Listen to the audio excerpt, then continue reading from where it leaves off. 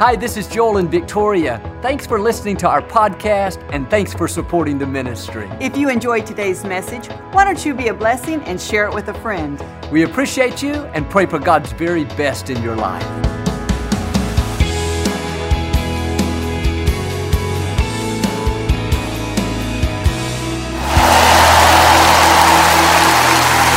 Well, God bless you.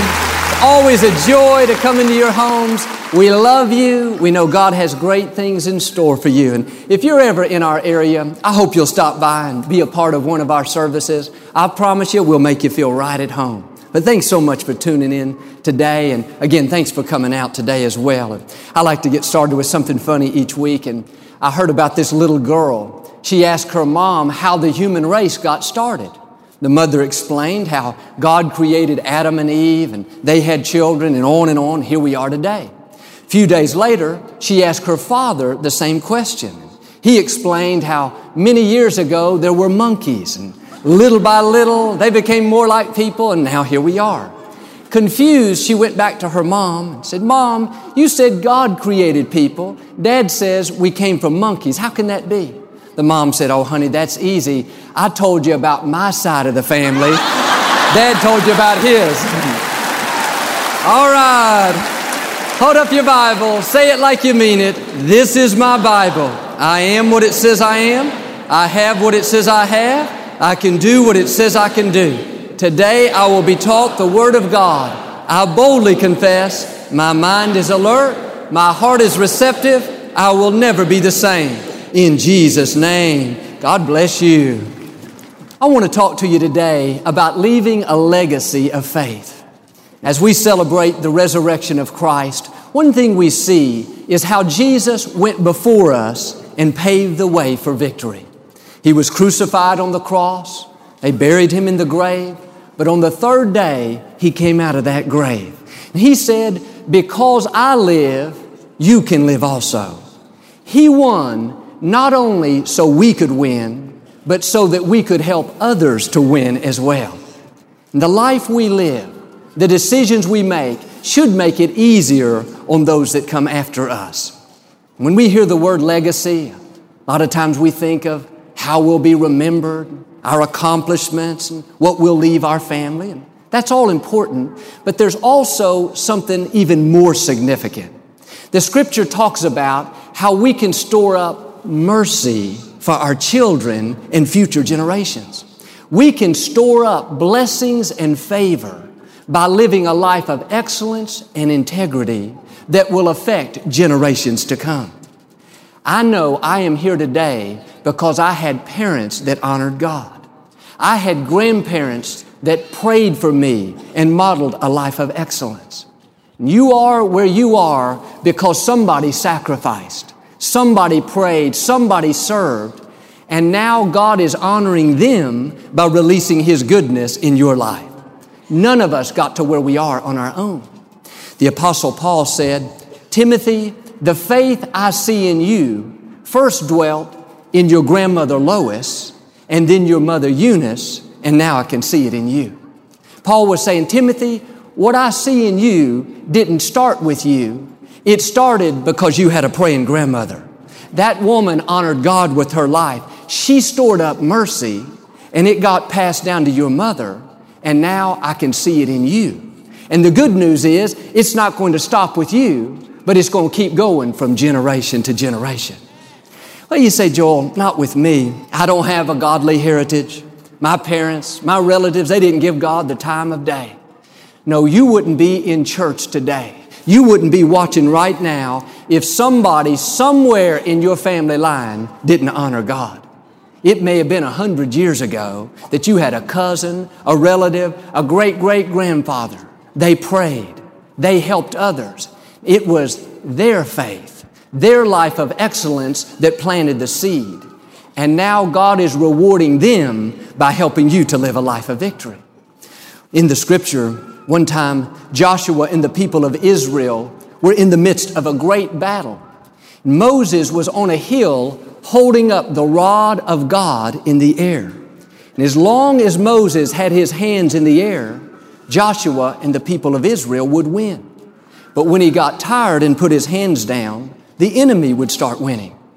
Moses realized what was happening, and he got a couple men to help him keep his hands in the air. But what I want you to see is Joshua is down there winning the battle. He doesn't realize the only reason he's winning is because Moses is on the hill holding up his hands. Without Moses doing his part, Joshua and the people of Israel would have been defeated. And it's easy to think, well, I'm successful today, Joel, because I'm smart. I'm blessed because I'm a hard worker, because I'm talented. That's why I have a great life. And yes, that may be true in part, but you didn't get to where you are on your own. You are smart because you have the wisdom of your fathers. It's been passed down to you. You are talented because your mother and grandmother worked hard to develop their gifts, and then they took time to teach you and to build your confidence.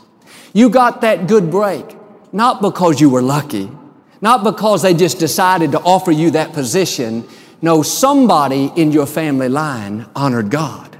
Somebody that you can't see is holding up their hands. They won so that you could win. My challenge to us today is live your life in such a way to cause others to win. Every right decision you make, you are holding up your hands. You're making it easier on those that come after you. Every time you resist temptation, you are winning for your children. Every time you are kind and respectful. Every time you help someone in need. Every time you come to church, serve and give, you are storing up mercy. It may be for your children, your grandchildren, or even 100 years from now, somebody in your family line will experience God's goodness because of the life that you've lived. It's interesting, in the book of Hebrews, it talks about a man by the name of Levi. I don't know that I fully understand it, but it says that Levi gave tithes and offerings while he was still in his forefathers' loins. In other words, before he was born, before he showed up on planet Earth, God credited tithes and offerings to him because one of his relatives was a giver. What happened? Somebody went before him and stored up favor. When you give, God is not going to just bless you, but He's going to credit that giving to your children and to future generations. I have a little notebook of my grandfather's that he kept of all of his giving. Granddaddy died when he was 96, quite a few years ago. But for over 50 years, he wrote down every tithe, every offering. You can go back and look in July of 1963, $7 to the Lakewood Building Fund, $10 to Central Baptist Church, on and on. No wonder I'm blessed today. No wonder I'm seeing God's favor. Somebody went before me that was a giver. Now God is honoring my grandfather by honoring me. David talked about this in Psalm 89. He called it a covenant of mercy. And just like a bank account, every one of us has an account in heaven. By the life we live, we can store up blessings, favor, mercy. How do we make deposits into this account? By making choices that honor God. When you come to church, you're storing up mercy. You made a deposit into your heavenly account today. When you forgive a wrong, when you overlook an insult, you're not just helping yourself, but you're making a deposit of mercy. Maybe you struggle with an addiction. The temptation comes, but instead of giving in, you disciplined yourself to resist it. You just made another deposit of mercy. And God said to David, because you've stored up this mercy, because you've done your best to honor me, I will always look favorably towards your children and future generations. And even if they make mistakes, even if they get off track, I will not give them what they deserve. I will show them mercy because of the life that you've lived. That's what God is saying to all of us. Because you're making right choices, God is going to watch after your children, your grandchildren, your nieces, and your nephews. And even if they get off course, God's going to help them get back on course because of the life that you're living. Now, I don't know about you, but that helps me to sleep better at night. I know that as long as I'm being my best, as long as I'm keeping my mercy account full, God has promised He'll not only show me mercy, but He'll take it one step further, and He'll always look favorably toward my children and grandchildren. I want you to understand, you're not just coming to church, you're storing up mercy. You're not just being kind to that stranger. You're not just overlooking an insult. You're not just forgiving a wrong. You are making a deposit of mercy. Somebody says, are you still volunteering at the hospital? Aren't you tired of that? Not at all. I'm keeping my mercy account full. You mean you're still going over to Lakewood, getting there early, singing in the choir, ushering, being a greeter, teaching the children? Yes, I am. I'm making deposits of mercy, and I know God promises He will not only show me favor, but He will be good to my children and future generations. When I was growing up, I had a friend that was a pastor's son like me.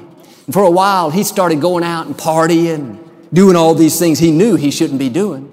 He thought we were too stiff and this other group was having more fun, so he started hanging out with them. He told me later, Joel, I was so miserable. In front of them, I acted like I was having fun, but deep down, I just couldn't stand it. I'd come home at night almost sick to my stomach.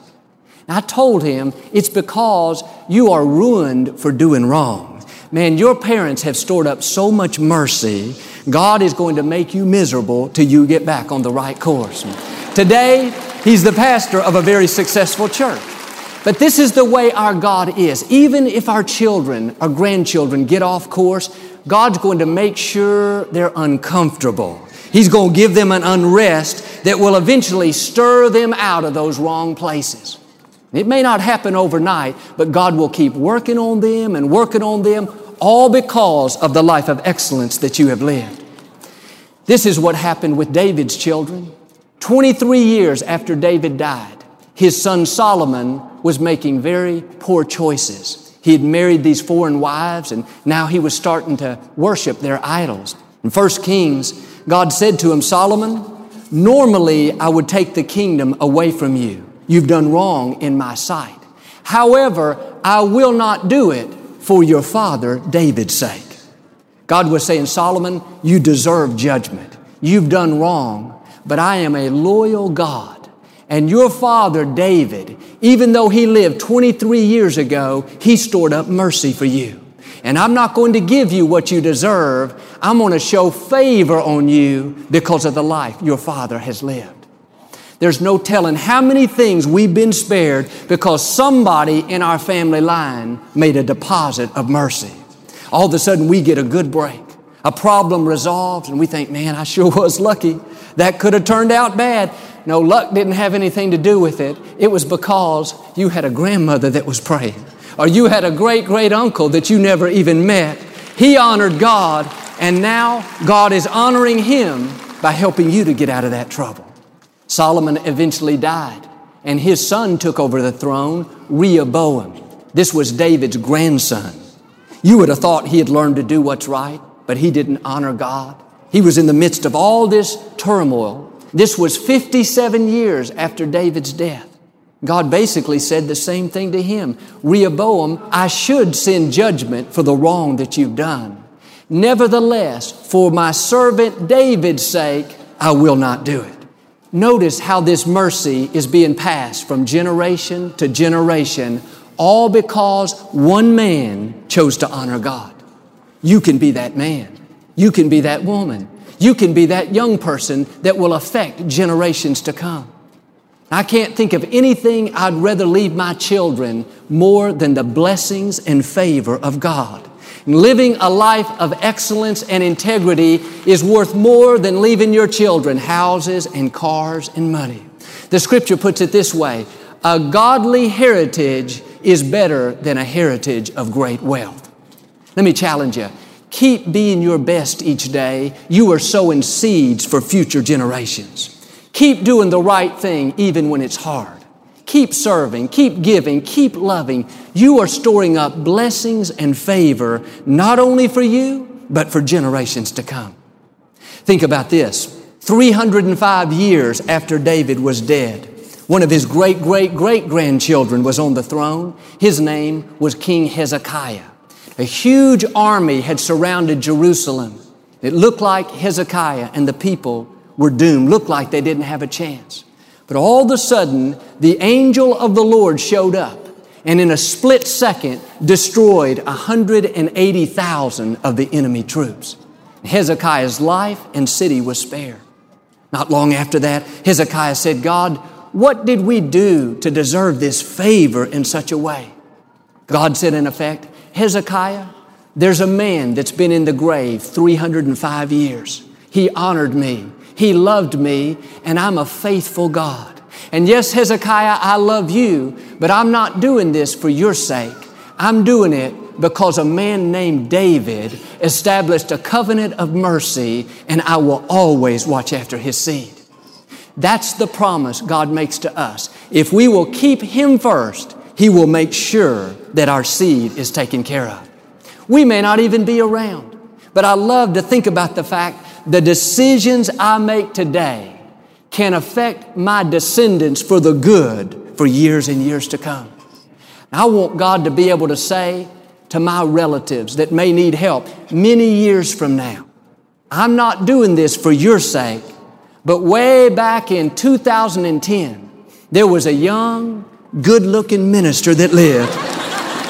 He did his best to honor me, and because of the life he lived, I'm going to show you mercy, not for your sake, but for his sake. How that ought to stir us up to make our lives count. The Scripture talks about how an iniquity can be passed down for 3 or 4 generations. An iniquity is something destructive. Addictions, bad habits, sicknesses, low self-esteem, depression, those things can get passed down 3 or 4 generations. But it says in Deuteronomy 7:9, God will keep His covenant of mercy with those that love Him for 1,000 generations. That means the fact that you're in church today, the fact that you're watching right now, 1,000 generations from now, God will not forget about this. You are making a lasting difference. It's one thing to leave your family material resources, and that's good. But let me challenge you to leave them something greater than money, greater than houses, greater than cars. Leave them this covenant of mercy. Leave them a legacy of faith. When times get tough and you think, oh man, I don't feel like going to church. I don't feel like being good to these people. They're aggravating me. I don't even feel like trying to overcome this addiction. I don't see anything happening. No, you have to keep reminding yourself you are storing up mercy. Every time you leave this building, you should say to yourself, I just made another deposit of mercy. My account got a little bit fuller. Every time you get up early to read your Bible and pray, every time you're kind to someone, every time you resist temptation, you're not only making it easier for yourself, but you're making it easier for generations to come. You are affecting your bloodline. And some of you today need some new blood. There are things you're dealing with right now that keep getting passed from generation to generation.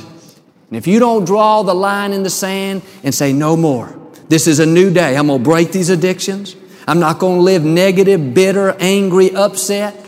If you don't put a stop to it, it'll continue to linger in your family line for generations and generations. One time in the Old Testament, God told King Saul to go and totally destroy the Amalekites. Saul went out and defeated the enemy, but he spared the king, King Agag. He captured him, and when he brought him back, the prophet Samuel saw it.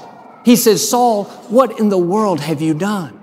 God gave you the power to totally defeat this enemy, but you've spared the king. Fast forward now, hundreds of years later, Esther is in the palace. There's a man by the name of Haman that is trying to get rid of her and all of her people. The Scripture says that Haman was an Agite, and Agite was a descendant of King Agag. Here's my point. If Saul would have taken care of the enemy when God gave him the power to do it, Esther wouldn't be having this problem 500 years later. Could it be that there are issues that you're dealing with right now that if you don't rise up and put a stop to it, someone in your family line will still be struggling with it 500 years from now? God is saying, this is your time. This is your moment. Your destiny is calling out to you. You can either put up with it, let it conquer you, and like Saul, let good enough be good enough, or you can put your foot down and say, no way. The same power that raised Jesus from the dead is on the inside of me, and I am going to totally defeat this enemy. I'm going to conquer this addiction, this anger, this low self-esteem, this depression. I am not going to let it linger in my family line any longer. Friends, you got to rise up and fight the good fight of faith. You are anointed, you are equipped, you are empowered. The forces that are for you are greater than the forces that are against you. My declaration is we are putting a stop to every negative thing in our family line. Every curse is being broken. No sickness, no addictions, no bad habits, no depression, no low self-esteem is going to be passed any further. Today, the tide of the battle is turning. I read a story about Al Capone's lawyer. His name was Easy Eddie. Of course, Al Capone was the leader of the mafia in Chicago many, many years ago. And Easy Eddie had no integrity. He did whatever he had to keep Capone out of jail. He was extremely successful and compensated greatly for it. But Easy Eddie had a young son. Even though with all of his wealth and influence, he could give his boy the houses and cars and the best of everything, there were two things he could not give his young son, and it really bothered him. He could not give him a good name or a good example. He got to where he couldn't live with himself. Although he knew the consequences would be extreme, one day he went to the authorities and he told everything he knew about Capone, and he confessed to all the wrong that he had done. He was trying in some way to salvage his reputation and to teach his young boy that integrity and honor and excellence was so important. He ended up having to testify against the mob. And as most people expected, within a year, his life ended in a hail of gunfire outside his home. Many years later, during World War II, there was a young U.S. airman flying his fighter plane on a mission in the South Pacific. Not long after takeoff, he realized someone had forgotten to fill his fuel tanks. He couldn't complete the mission. He dropped out of formation, headed back to the mothership. On the way, he saw a squadron of enemy planes speeding toward his fleet, the one he just left. Without him, his fleet was totally defenseless. He had no way to contact them. The only thing he could do was to try to distract these planes and keep them from going after his friends. Even though he was outnumbered 10-1, he charged toward them, darting in and out like a madman. He dove at their wings and tried to clip their tails, doing everything he could. The whole time he was being hit with bullets. Smoke was everywhere. It looked like he didn't have a chance. At one point, these enemy pilots got so confused and so frustrated, they turned around, gave up, and went back. He spared his fleet all by himself. For this incredible act of bravery, he became the Navy's first pilot to receive the Medal of Honor award for the highest act of bravery and heroism. A year later, this young man, Butch O'Hare, was killed in aerial combat at the age of 29. His hometown city would not let his heroics be forgotten. Today, O'Hare Airport in Chicago is named after him. But what makes this story more significant is Butch O'Hare was Easy Eddie's son. He was the young man that Easy Eddie changed his life for. Do you see the difference one person can make in a family line? When one man, when one woman, when one young person rises up and says, you know what? I'm going to live a life that honors God. I'm going to be a person of excellence and integrity. I'm not going to compromise. I'm not going to take the easy way out. When you make an effort to honor God like that, when you do what you can to make things right, you are starting this covenant of mercy. And God will not only honor you, He will honor your children.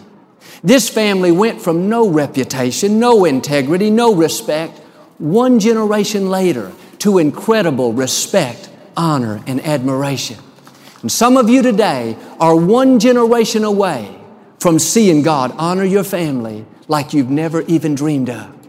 It may not be to have your name on something big, but God is going to honor your children with incredible success, with amazing opportunities. God is going to show you an Ephesians 3:20 decade, exceedingly abundantly above and beyond.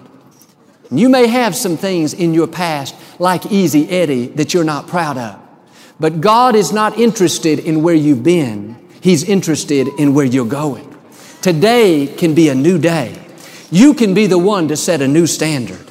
You can be the one to fill your account of mercy full. You may come from what we call these long lines of generational curses. But the good news is there's something else called a generational blessing. And just as sicknesses and addictions can be passed down, how much more can faith, integrity, favor be passed down? Now I've learned this: the blessing will always override the curse. And as we celebrate the resurrection of Christ, one promise we can stand on is that Christ has redeemed us from the curse of the law.